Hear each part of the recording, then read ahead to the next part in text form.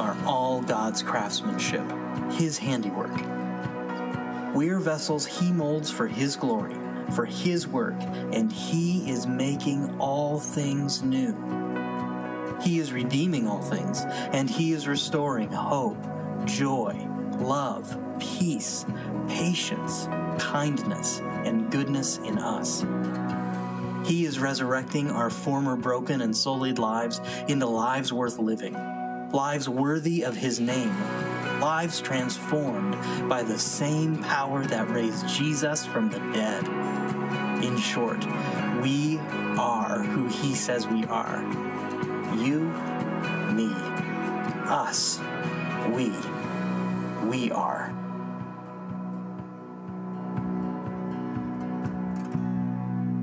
We are resurrection people.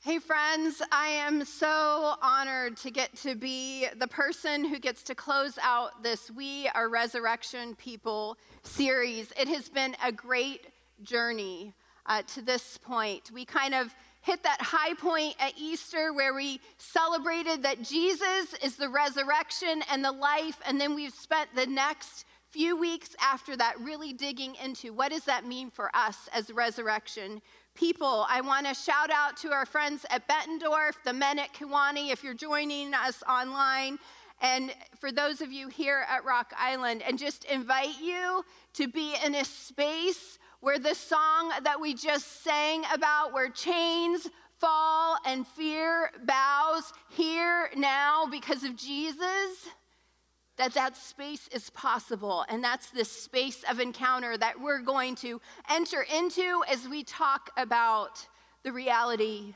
that we, my friends, are resurrection people. We've been anchoring this series in Romans 8:11, and I just want to make sure that we're firmly in that space. And I'm just going to paraphrase it, but here it is. The same Spirit that raised Jesus Christ from the dead lives inside of us, and that is good news, and it changes everything for us. The same Spirit that raised Jesus from the dead lives in us. And so resurrection makes our lives a place where God's glory is on display. But here's the challenging thing about resurrection, and the place where I think we often struggle. We don't need a resurrection unless we've experienced a death.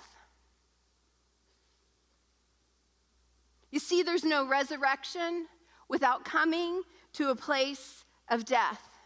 And that's why I think Paul in Philippians 3 encourages us in this way. He says, I want to know Christ. And I think that as we gather together as the people of Christ, we can say, yeah, I want to know Christ.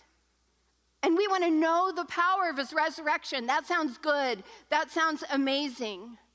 But then Paul goes on to say this, and to participate in His sufferings, becoming like Him, like Christ in His death, and so somehow in that to attain to the resurrection of the dead. There's a quote that we've been kind of going back to throughout this series that I just want to ground us in a little bit. It's by Barbara Johnson, and it says this: we are Easter people living in a Good Friday world. You see, we don't have to look far to understand and to know that our world is broken, and that the world breaks all of us.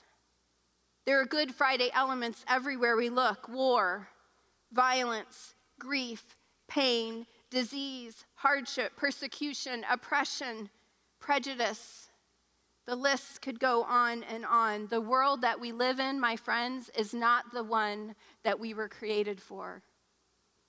We were created for the Garden of Eden. And then we know that sin entered that space and broke what the Creator intended for us. And so we live in a Good Friday world, a world marked by brokenness, and yet we can know hope.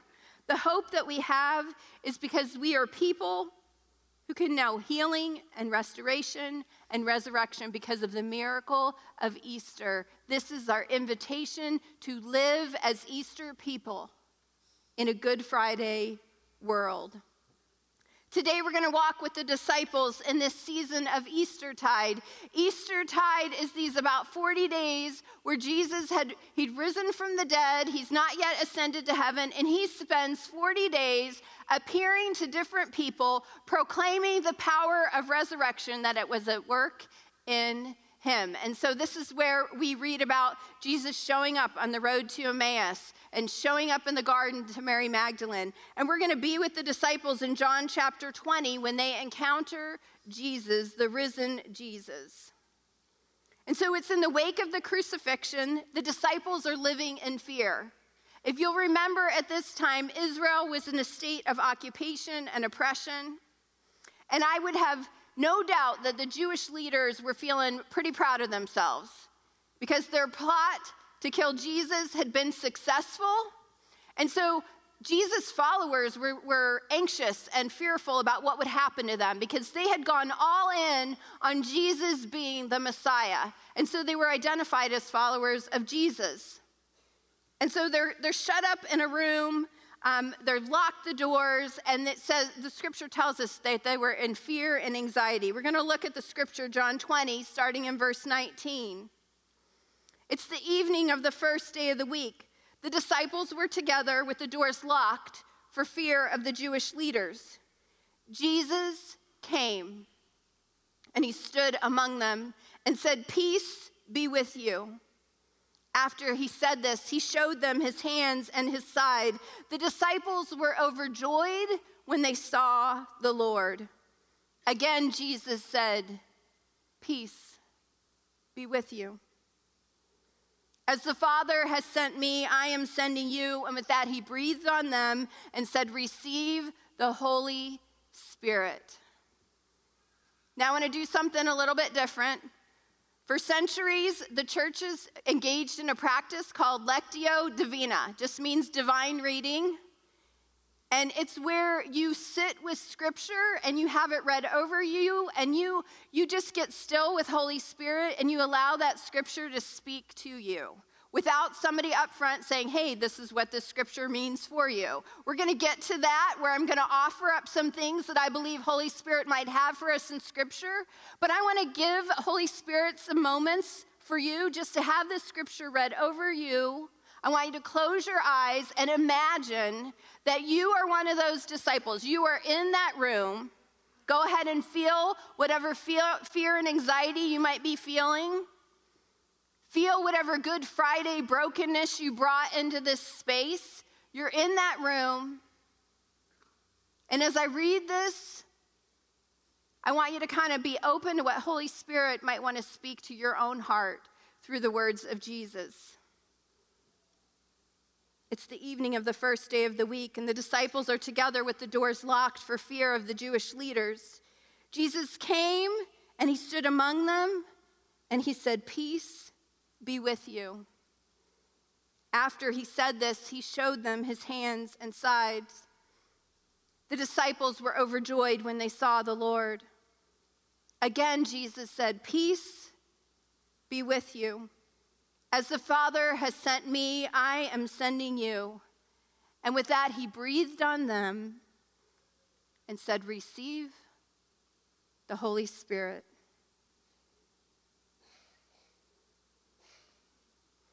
The first thing that Jesus does in this space is that he greets the disciples with peace.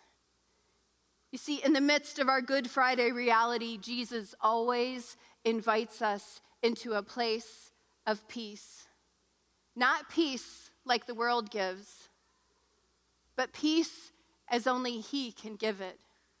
The peace that we experience when we choose to guard our hearts and our minds in Christ Jesus our Lord.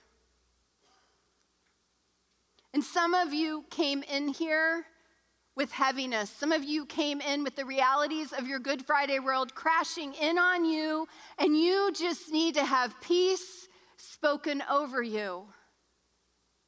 Peace that your good shepherd, your loving Father, has got you in the palm of his hands, and he sees you, and he cares. Peace. The second thing that Jesus invites his disciples to do is to verify that he is in fact their risen, resurrected rabbi by showing them his hands and his side. Which I just love this, because here's the deal. Jesus was dead and resurrected. Okay, so it's a miracle. There could have been an additional miracle that Jesus was in a perfect body. Jesus was already in a body that could move, that could go through walls and show up in a locked room, that could be over here on the road to Emmaus, that could be, so like Jesus already had a supernatural thing going on at this point.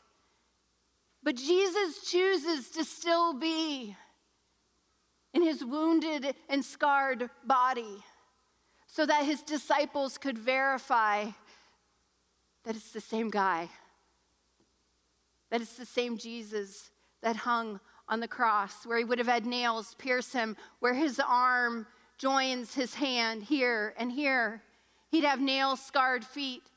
We know that he had a wound in his side because he died so quickly. The Roman soldiers were like, man, this is unusual that this guy would already be dead. So they took a spear and they pierced him in his side. And it says, Scripture says that blood and water flowed out. You see, the scars of Jesus were evidence of resurrection power at work inside of Jesus. That's your first fill-in if you're following along in your note guide. The scars of Jesus were evidence of the resurrection power that was working in him and through him. And so Jesus invites them to look and verify, yep, look at me, look at my scars. He disrobes so they can see. Jesus greets them with peace. He meets them in their humanity. And then he sends them out. Jesus says, as the Father has sent me. That means in the same way that God sent me, Jesus, I am sending you. But he doesn't send them alone. See, I think one of the reasons the disciples are struggling right now is because they hadn't received the Holy Spirit yet. They had had the presence of Jesus with them. Jesus died, was resurrected, and then when he shows up to them, one of the reasons that he comes is to give them the gift of the Holy Spirit. And so Jesus does this, and he blows the breath of Holy Spirit out into the space and into them. He does it again. Holy Spirit comes, if you'll remember, at Pentecost. Jesus ascends to heaven. Holy Spirit comes down on the room with the followers of Jesus who are gathered. And Holy Spirit comes to us in the same way.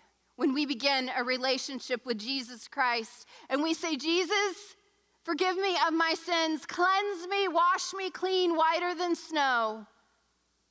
Jesus is like, yes, come to me. And Jesus blows breath of Holy Spirit into us in that moment. Romans 8 assures us that when we have a relationship with Jesus, we have the deposit of Holy Spirit inside of us that tells us we are beloved sons and daughters of the King. And because of that, we can call God our Abba, our Daddy, our Father.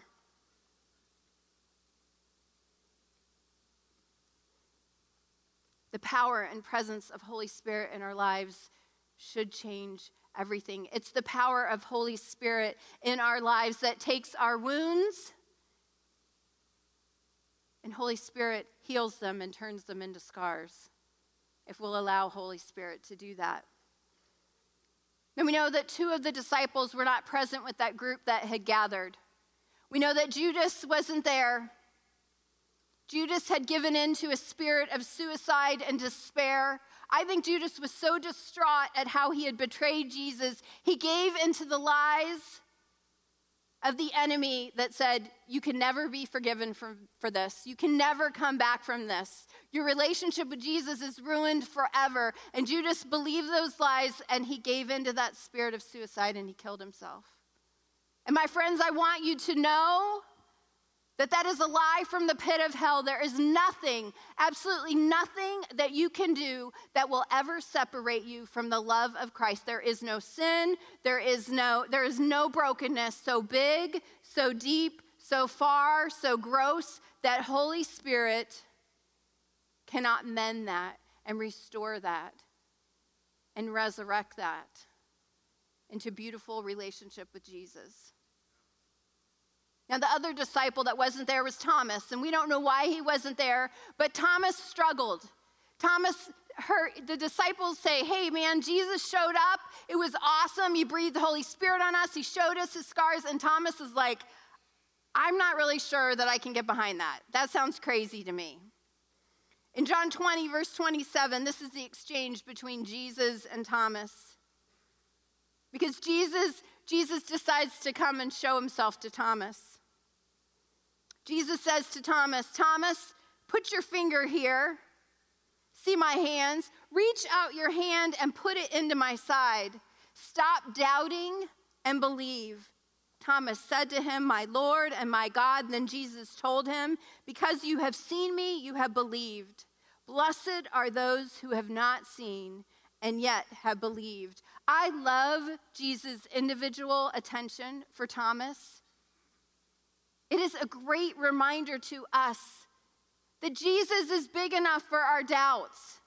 He's big enough for our questions. He's big enough for the truth of wherever we are struggling.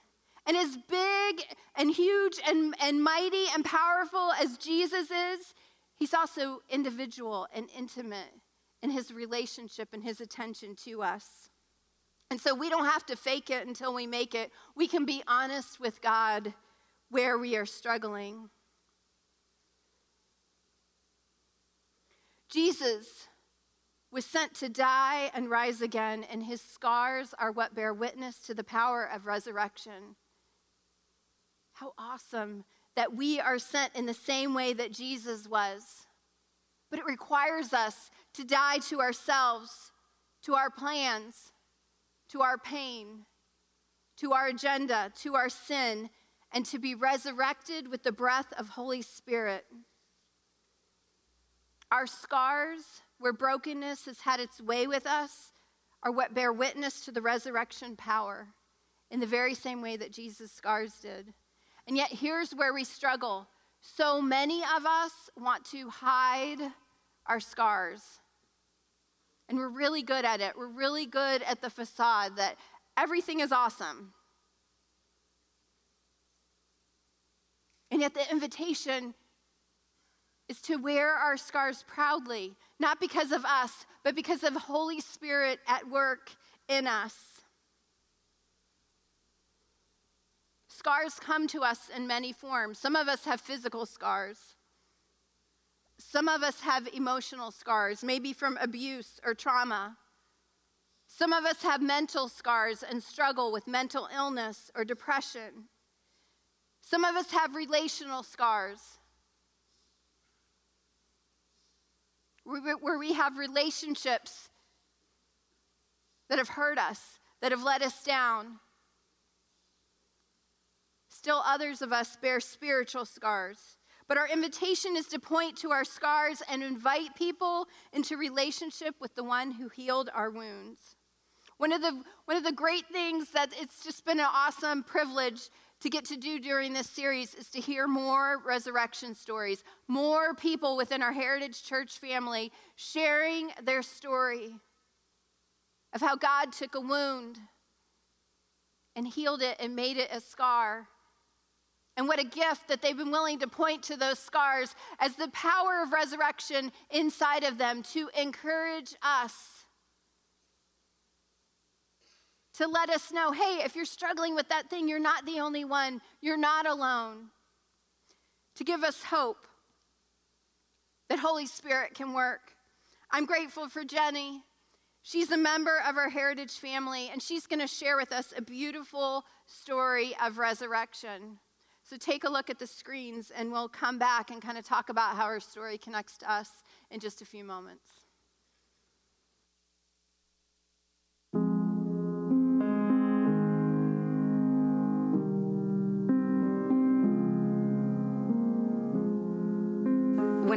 high school, I dealt a lot with depression. I did a lot of self-harm in high school, just felt really alone, sad, not wanted, felt like I wasn't enough, like I wasn't good enough. Like I just woke up every day wanting to die. Came up with thought of different ways of how to end it. Not because I wanted to like end my life, but I wanted those negative feelings and ideas to end. I can't really explain why I have depression. It just affects me. And at that time, I felt like I didn't really have anyone to talk to. I didn't want to burden anyone else.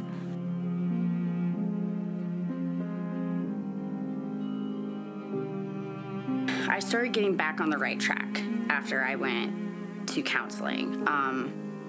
Started thinking better about myself, started getting more positive, but I felt like something was still missing. My senior year came around and I got into this relationship, and he didn't go to church or anything like that, and we dated for about a year and things didn't end very well, and that's when I went back into my depression. I was going to grad school at the time and I didn't even want to do my homework. It took everything in me to just get up off the couch and like go make myself some food or take a shower. My friend and coworker at Jefferson, Hannah Mae, she was like, hey, you know what? Like, why don't you just come to Heritage? And so I did. Ever since I stepped through the doors, like God just knew what I needed at that point in my life, that I needed to be reconnected with him, that I needed to build my relationship with him. Like I had talked to Justin and we were talking about like our past history, like my depression, my suicide attempt, self-harm, and he talked to me about being saved.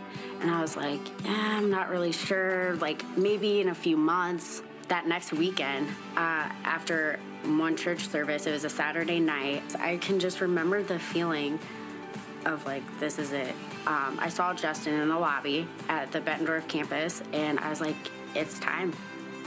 And he called over his wife, Jessie, and they prayed over me, and I was saved that night.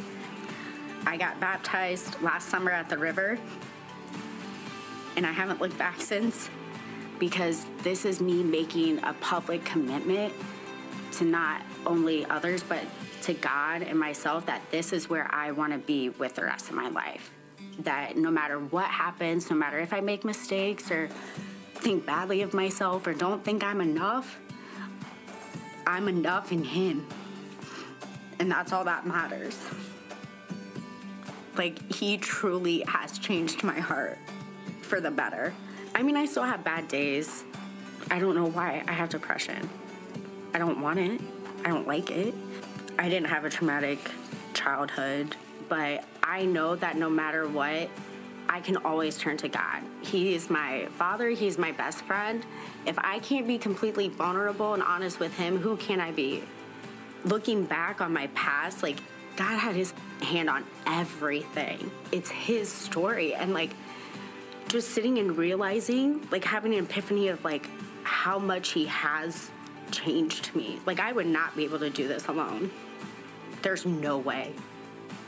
Because of God showing me his love and compassion every day when I didn't think I deserved it, that changed not only my mind, but my heart.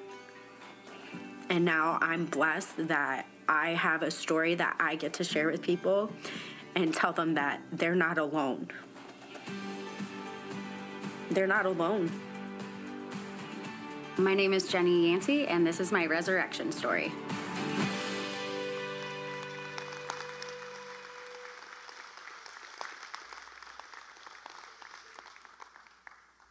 I love Jenny's story. I love how proudly she reminds us out of her own journey that we're never alone, that she is enough and that we are enough in him through the power of Holy Spirit at work in us. In which she talked about her life now being his story. That's the invitation for all of us.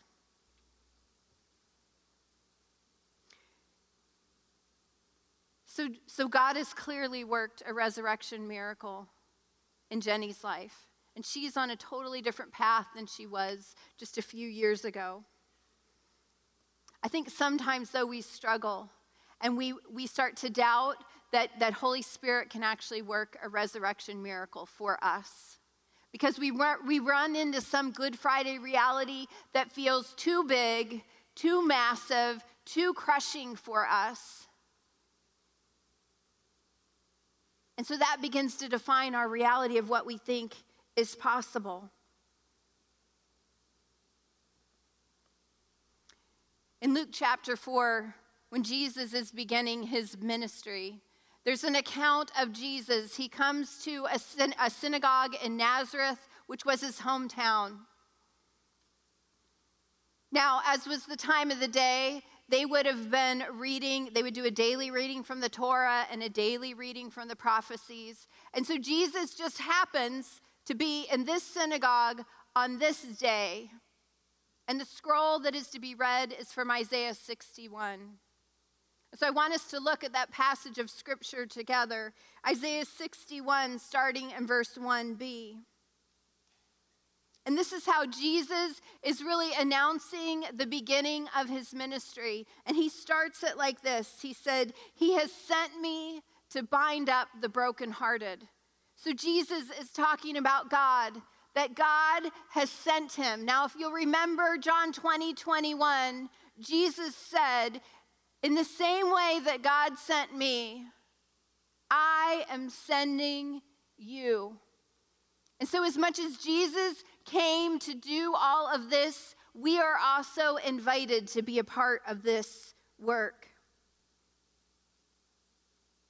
God has sent me to bind up the brokenhearted, to proclaim freedom for the captives and release from darkness for the prisoners, to proclaim the year of the Lord's favor and the day of vengeance of our God, to comfort all who mourn and provide for those who grieve in Zion, to bestow on them a crown of beauty instead of ashes, the oil of joy instead of mourning, and a garment of praise instead of a spirit of despair. And so if you can imagine this, Jesus reads these scriptures, and then he says to all who had gathered, "This scripture is fulfilled in your presence," and he sits down. It's the equivalent of a mic drop. Boom. Jesus said, "This prophecy is now fulfilled." And so from that day to this,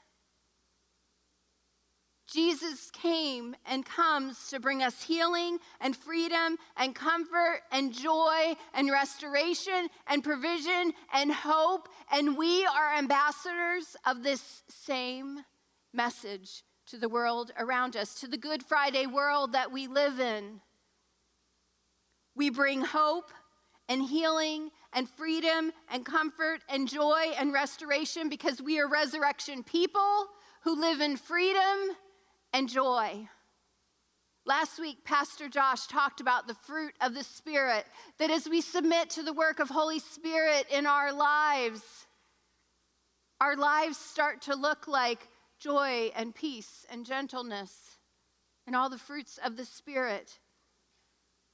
And as resurrection people, our lives should also be marked by freedom and joy.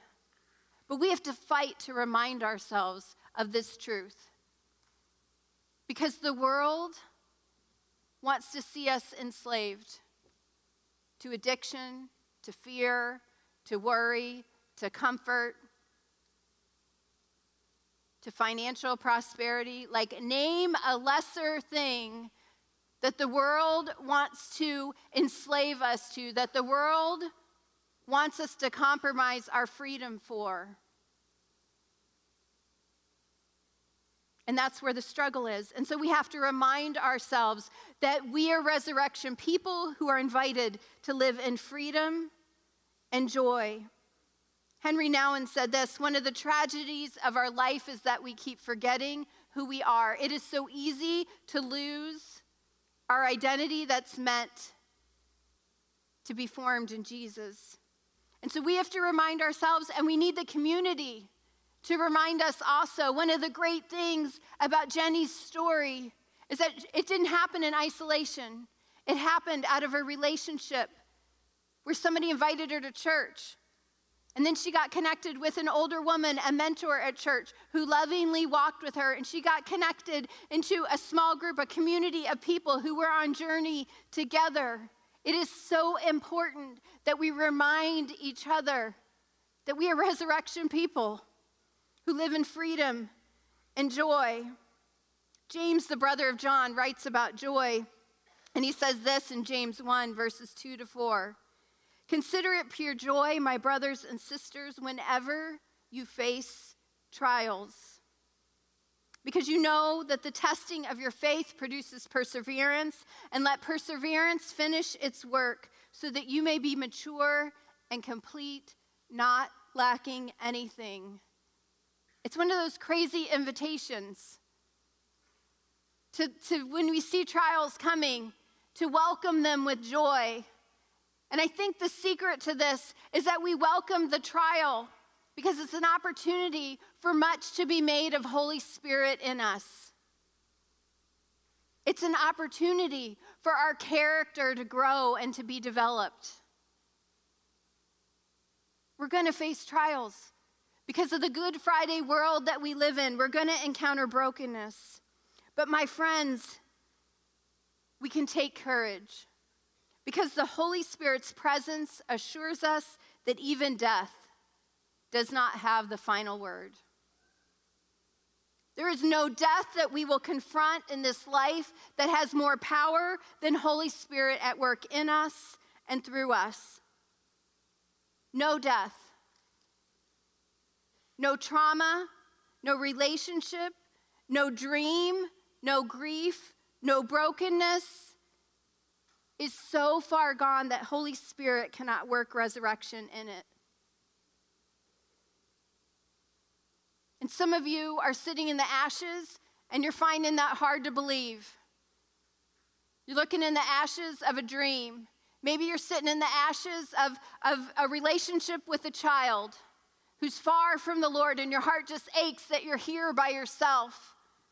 Or maybe you're sitting in the ashes of your marriage and you're going, I don't know if Holy Spirit can actually work a resurrection miracle in this. My friends, I want to encourage you that is the Holy Spirit's specialty. It's when we come to the end of ourselves so often and we actually just let the thing die and sit in the ashes. It's okay to be in the ashes. Jesus sees you in the ashes and sits with you and says, I'm working a crown of beauty. I'm working restoration and healing in your wounds if you'll just present them to me and let me make them scars. Some of the most beautiful blessings in my own life are ones that I have received only after I let the dream of them die.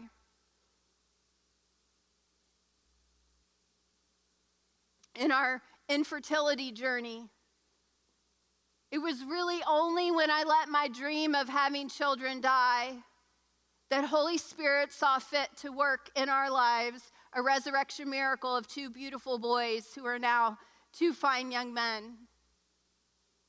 And I know that's not the journey for everyone, and I feel so incredibly blessed and so aware that I am merely stewarding them because it wasn't anything that we could do. It wasn't anything that we could fix.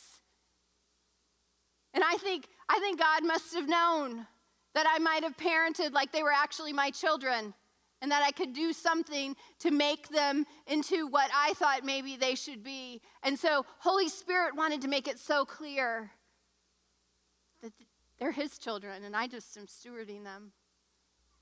So that dream for me had to die to be resurrected into something even better. I know also in my own journey, I've talked to so many of you, and Sean and I have been married almost 27 years, and you get to see just snippets of our marriage. And so I think a lot of people are like, oh, they have such a great marriage. And we do most of the time. It's pretty good.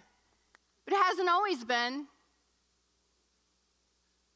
We came to a point in our marriage where I was so wounded coming into that space of marriage and had not really let Holy Spirit work in my life to heal me, that we came to a point in our marriage where the dream of what we thought marriage would be and our love for each other had to die. And I would have given us a 20% chance that we were going to make it at that point.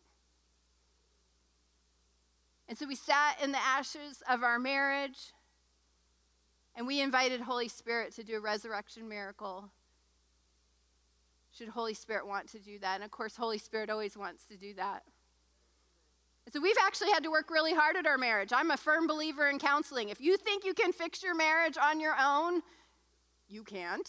You need Holy Spirit, and you also need good people outside of your marriage to tell you when you're being boneheaded. I'm so glad that we were willing to just go ahead and sit in the ashes and let it die so the Holy Spirit could work something far better. Being a partner with my husband, serving with him in ministry, going through life with him is one of the great joys of my life. But it's not because of me, and it's not because of him. It's because of the Holy Spirit working itself out in and through our marriage. Being a pastor in ministry and church settings over the last 20 years has been one of the most beautiful things that I've gotten to be a part of, and one of the most horrible. The wounding that has come through ministry, the dreams that have had to die of what I thought it would look like to serve his church, man, that's been a place of being humbled and having to sit in the ashes over and over and over again and make completely sure that there is nothing, that anything that comes out of ministry is just Holy Spirit in me. It is not me. It is just Holy Spirit working in my life for Holy Spirit's honor and glory. The opportunity to point people to the scars and to say, look, don't look at me, just look at the scars and give glory to the Holy Spirit in me, because it's the same Holy Spirit in you that wants to work a resurrection miracle. James 1:12 tells us this: blessed is the one who perseveres under trial. My friends, do not give up. You might be sitting in the ashes and feel like, man, this is a long time. Don't give up. Blessed is the one who perseveres under trial, because having stood the test, that person will receive the crown of life that the Lord has promised to those who love him. So here's where we sit in this Eastertide. Some of us need to let Holy Spirit heal our wounds so that they can actually become scars. So whatever that thing is that you're holding on to, this is a space, this is a time to surrender that to Holy Spirit.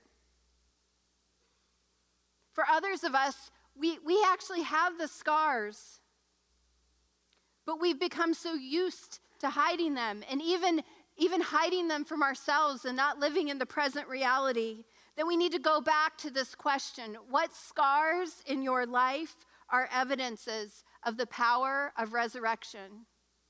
Where can you point in your life to a place of healing that bears witness to the power of Holy Spirit's resurrecting work in your life? And here's the follow-on question: who do you need to share that with?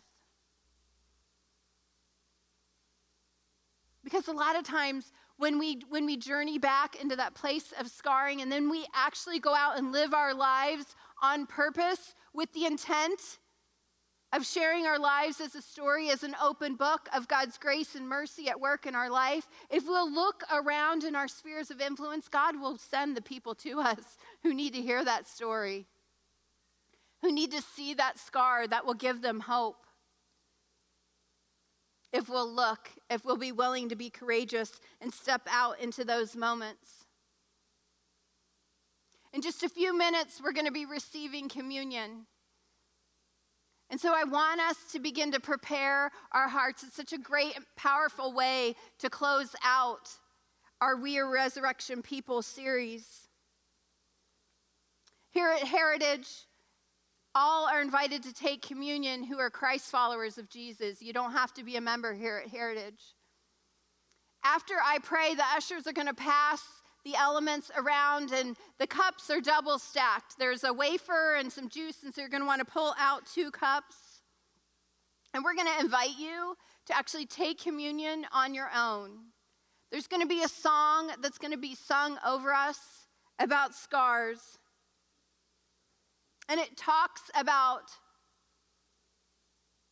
Jesus' scars and being thankful for his scars and for our scars, because our scars and our brokenness is what has brought us into relationship with Jesus. And so we're going to just invite you to be in a space of allowing Holy Spirit to minister to you wherever you're at, and then take communion on your own as that song is being sung.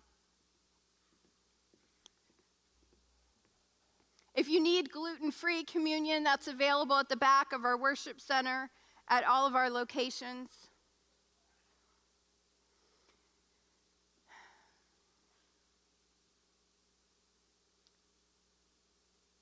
What a beautiful reminder of Jesus' sacrifice, of his love for us, that he was wounded and crushed and bruised and battered because of our sins. He allowed his body to be broken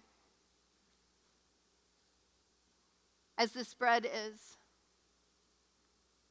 so that we could have relationship with him. And so when we take the bread,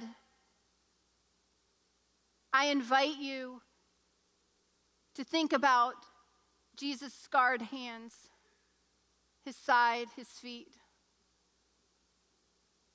and the reality that the Holy Spirit that was at work in Jesus to raise him from the dead is the same one that works inside of us. And be grateful. In Jesus' Last Supper, in his moments with the disciples, he took the cup and he said, "This is my blood, which will be shed for you for the forgiveness of your sins." Whenever you drink this cup, remember the new covenant. Remember the covenant that I have made with you. And so as you drink the juice, receive it and remember Jesus' blood shed for you. And be grateful. Let's pray together. Father, Son, and Spirit, we come to you as a grateful people, undeserving, and yet so grateful, Father, that you sent your one and only Son, Jesus, to die for us. Jesus, that you would be willing to be obedient to death on a cross because of love.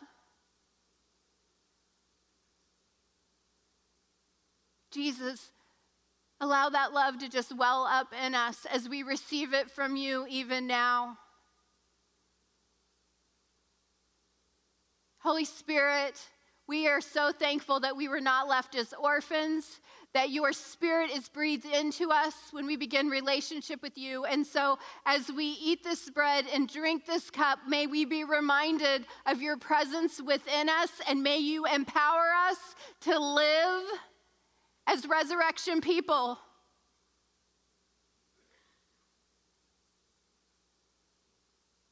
Oh, how we love you. We are so grateful for your scars. It is by your wounds that we are healed. And we receive this gift in the name of Jesus, who we love.